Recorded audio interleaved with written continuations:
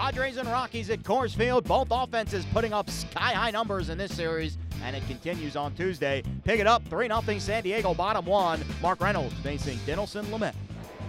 This is a high fly ball. He can also do that. That's got to go, I believe, into dead center field. Margot at the wall. It's gone. It's tied. Alexian Amarista. High fly ball. Rush Will Myers. Deep left center field. Ball going, ball gone. Row number 3. See if that one brings you out of the slump, big fella. Because your bat speed, it hadn't slowed down to me. I ain't no scout, but I know bat speed. You got it. And the Padres have the lead, a 4-3. Home run to left center field.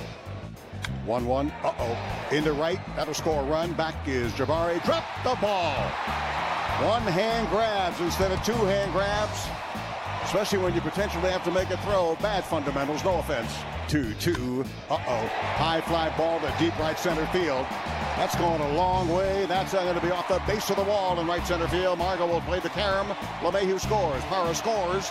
Tied no more. They got Gonzalez out of a slump, at least temporarily, as the Rockies did with Will Myers on his home run a moment ago. And here they answer right here with a 2 RBI double by the slumping Carlos Gonzalez.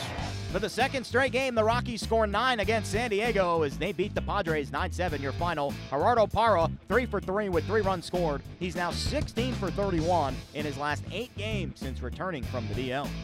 Here's Padres skipper Andy Green after the loss. I think he did some really nice things as he got through that first inning. To me, though, once again, I think you look up the first part of the game, it's like 15 pitches, he's thrown 12 fastballs, 10 of them for balls, and 2 or 3 sliders for strikes.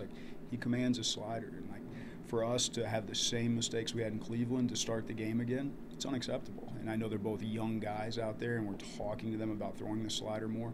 We go to Mark Reynolds, we go to the fastball again. When he's commanding the slider, having trouble commanding the fastball, I think he's going to grow that way. But it needs to be a lesson that he really gets, because if he wants to be great, he's got to get to his great pitch a little bit sooner rather than just stay with the fastball, stay with the fastball. After that inning, I thought his mix was great. I thought Luis Trens did a tremendous job with him. Second, third, fourth innings were very, very good. They squared him up a little bit in the 5th, and we chose to go to Phil Maton at that point in time. But for me, he took strides, which in the Cleveland game didn't. So there's a lot of positives to take out of that.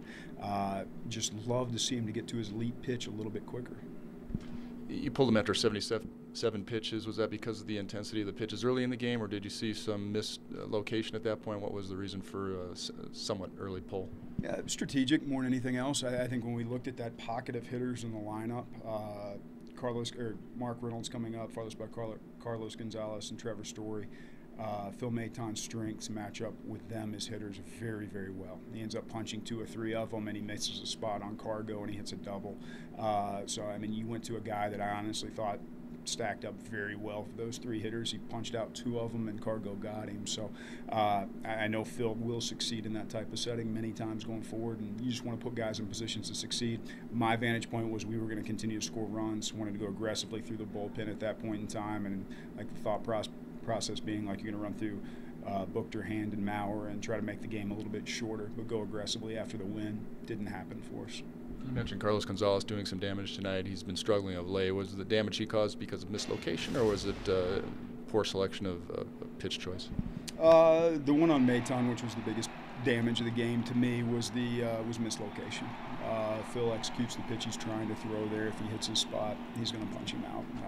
Not every single time, but I feel very good about that pitch, his strength in that situation, how he executed. I think Luis Trens called the right pitch right there. There's no problem.